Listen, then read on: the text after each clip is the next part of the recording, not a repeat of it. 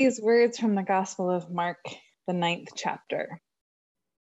6 days later, Jesus took with him Peter and James and John and led them up a high mountain apart by themselves.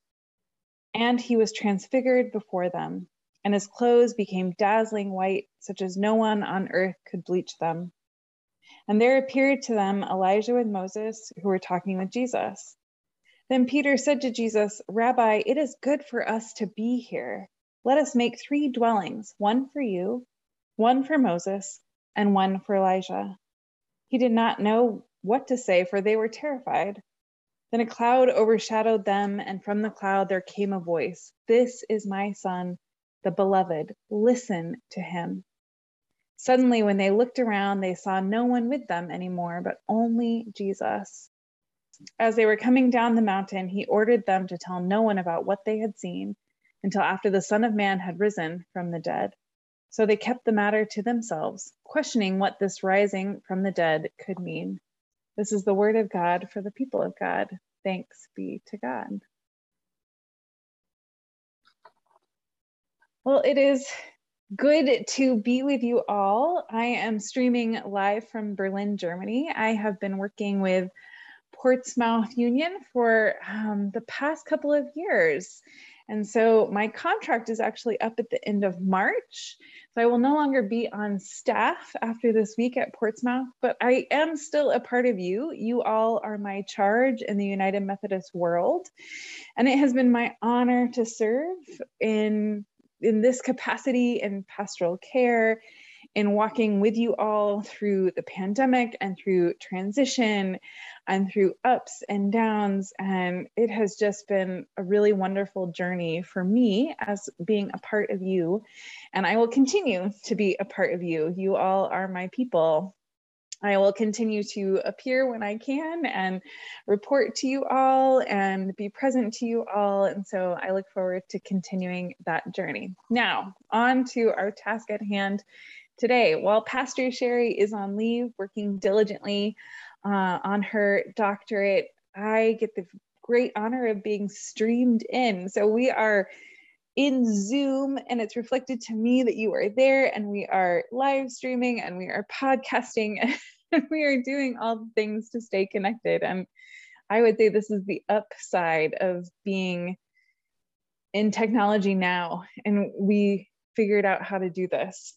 This morning, we continue on in our theme of the season of preparation, and Pastor Sherry has been talking with us about these different powers that we gain from this season of Lent, this season of preparation and reconciliation and repentance and this journey with Jesus towards the cross. She's talked about all sorts of explorations of what it means to really embrace this season. So this morning, we continue on with this power of transfiguration. We get to hear Mark's version of this story. There are 3 versions of this story in the Gospels. Matthew, Mark, and Luke all have a version of the transfiguration. And in fact, I got to preach this particular story from Luke just a couple of weeks ago. It's traditionally the last Sunday before we begin Lent that we preach the transfiguration. And so it's a very different experience to explore the story again, smack dab in the middle of Lent. We have been together for 3 Sundays in Lent, and we will be together for 3 more Sundays of Lent before we rejoice in Easter and we journey to the cross. And so this is a pivot point. It is for the Gospel of Mark as well. In fact, it is directly in the center, in the middle of the Gospel of Mark. And Mark was the first of the 3 Gospels written. So it's the earliest account, and Matthew and Luke glean from this account and add to it. There's a lot of things the same in the 3 Gospels, which tells us that this story probably mostly happened the way it was accounted to us. But Mark is the first one to bring us this story, and 8 chapters before, the Gospel of Mark outlines mainly healings that Jesus does in the beginning of his ministry. So that first 8 chapters is Jesus calling into ministry, mostly healings and liberation preaching, like how we can be free. And then we have this episode, and then there will be 8 chapters, almost exactly, of Jesus' descent into Jerusalem towards death, and then finally the empty tomb. Mark has a very different way of bringing up resurrection. And so we find ourselves in this pivot point, this fulcrum of the Gospel of Mark, in which after all of this work that Jesus has been doing and all of this healing and this hands-on work, he takes his three best friends, his three closest disciples up to the mountain. This happens in all three Gospels. In fact, it's a slight rise. We think it might be a mountain called Hermon, but we're not quite sure. And it's after teachings in all three of the Gospels. It's many days after Jesus first gives us a glimpse into what will be his death. But it's also after a lot of hard work. And so Jesus takes his three best friends to have a moment of prayer. And so if you can imagine yourself as Peter or James or John, and you've been working really hard and you're winding your way up to the mountain to just have a moment of rest, this is where we find this particular story. But as they close their eyes and focus on what they've been doing and who they've been following, there's this light that emanates from somewhere. And I can almost imagine them like barely opening their eyes to see Jesus before them, but in a totally different light. It's as if this veil has been lifted, and beside him is Elijah and Moses. This happens in all three Gospels as well, who we clearly can see as kind of a representation of the law and the prophets, these two monumental heroes of the faith that would have been told to them over and over again, stories told to them to represent their people and these incidences with God. Moses came face to face with God on the mountain to bring the law of the people of freedom. And Elijah came face to face with God in order to give prophecy to the people of how to be the people of God. And here is Jesus, the eminent being of all of this, swirling around them. And the voice of God says, listen to him. It's like we have gone beyond law and prophets. We don't know how to make sense of this. And in fact, I would think it'd be a relief for them to hear Jesus say, don't tell anyone. For Mark, this is a way that Jesus' messianic message comes forth out of the shadows into the light. And so it's this constant secret that's being revealed. For the other Gospels, that's something different for their audience. But for Mark, it's this giving of the people little by little. And so by Peter, James, and John knowing this message and being told to hold it to themselves, I would almost think it's a relief. Because how do we make sense of what we see before us in the middle of light and transformation and visions and heroes and something we just can't put together? We, as the current followers, have the beauty of hindsight. But just to put ourselves in this place with this cloud of knowing around us, and it makes me think that perhaps as we land in the middle of Lent, perhaps it's not such a bad place to kind of wander into that cloud. Now, we're told that the disciples are fairly scared at this cloud. I can understand that. It seems unreasonable to not be maybe a little frightened of what's coming to them on the mountain.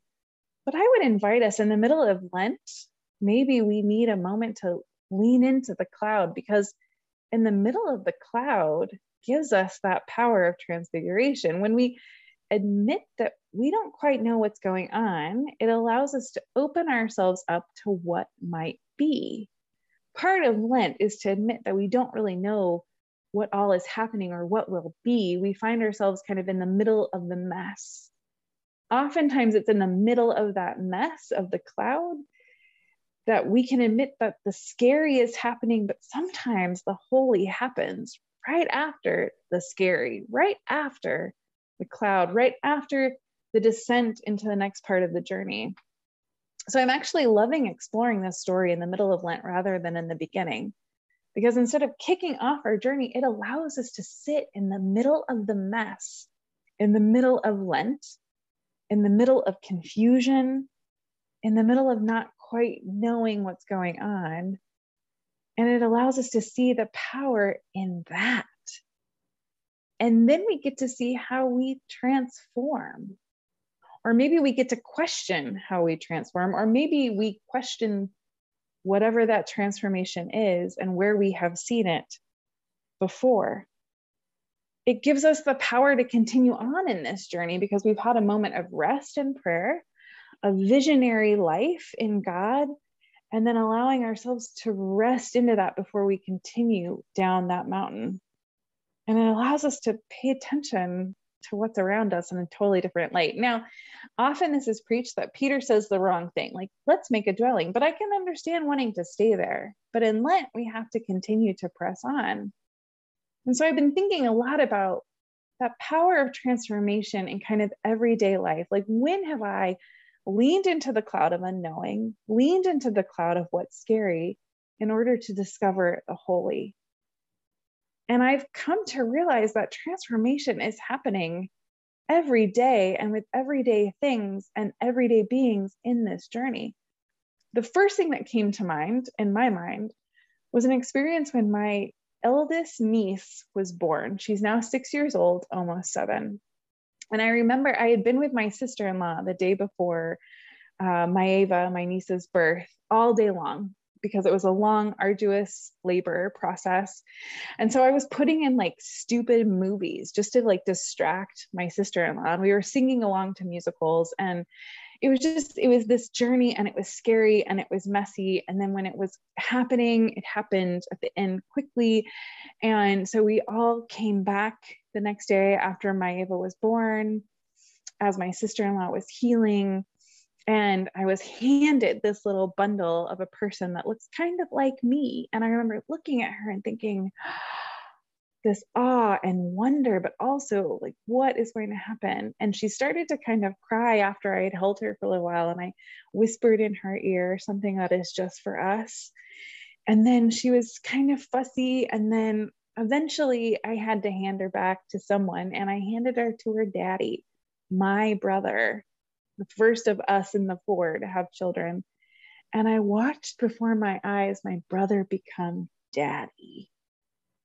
And there was power in that transfiguration. My brother transformed in front of my eyes, and it became holy.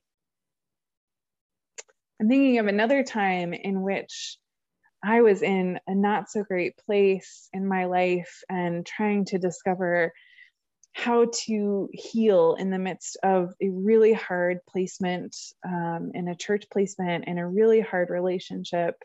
And I went to the island of Iona, which is this small island off the coast of Scotland.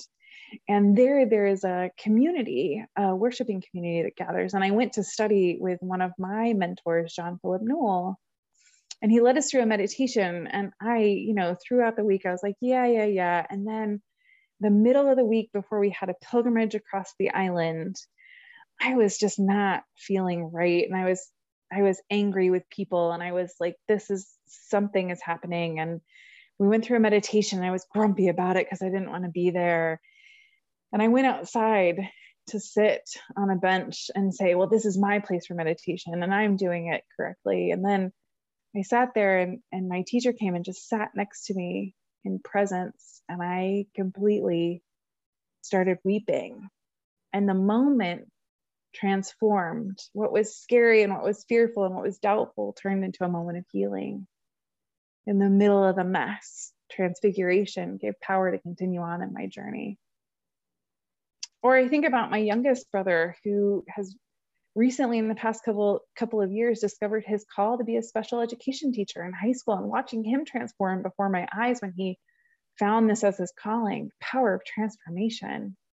In the middle of his discernment, he found his call, gave him power to continue on to work on his master's and be an incredible educator that he is now. There is something about transfiguration in the middle of leaning into a cloud that we're a little bit scared of and we don't really know about, but we're willing to chance an encounter with God that changes us and transforms us and makes it a thin space. One of my favorite authors, Frederick Buechner, says this about the transfiguration.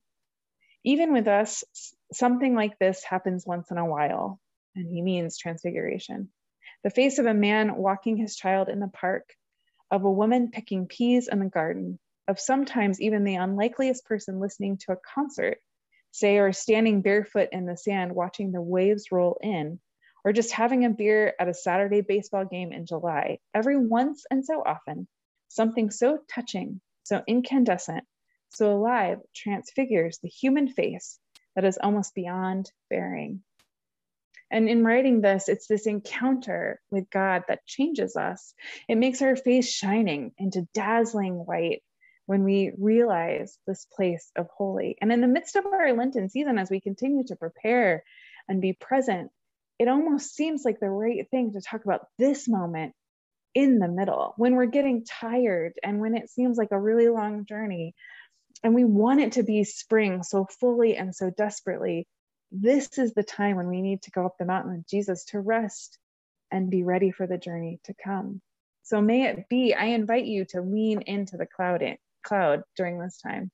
I invite you to lean into the messy and the scary, because we know holy comes after those spaces and moments that we are transformed. I invite you to look for places and people that are transformed before your very eyes in the most normal ways possible. And yet something about this moment changes what it is to encounter God in them, whether that be walking down the street, meeting with a friend, finding a piece of yourself that is divine and good and holy. Or maybe it's that piece of you that is ready for the rest of the Lenten season to die so that you might come to life in a new way, that you might transform, that you might feel the power that God is calling us to this holy season. Let us pray. Gracious and loving one, you have given us this season to walk with each other, to walk in holy and messy and scary and loving ways. You have called to us to come up to the mountain with you and to be prepared to pray and be open to the possibility of what you might be telling us today. We might get scared and offer up a dwelling place for you when we know that you are still on a journey, that we have a lot of work to do this season, that we have to head into Jerusalem soon and prepare ourselves for something we don't quite understand. So even when we reach for something that we know, remind us that we are not done, that we will have to go back down the mountain to continue this journey. But you have prepared us well. You have confused us enough to open us up in new ways, and you have made the veil between heaven and earth just a little bit thinner so that we might feel your presence so near. And when we forget, you will tell us again, listen to him, follow where Jesus might lead us, continuously come back to him. Like, he is your beloved and we are your beloved, that we might follow as disciples. In your holy name we pray. Amen.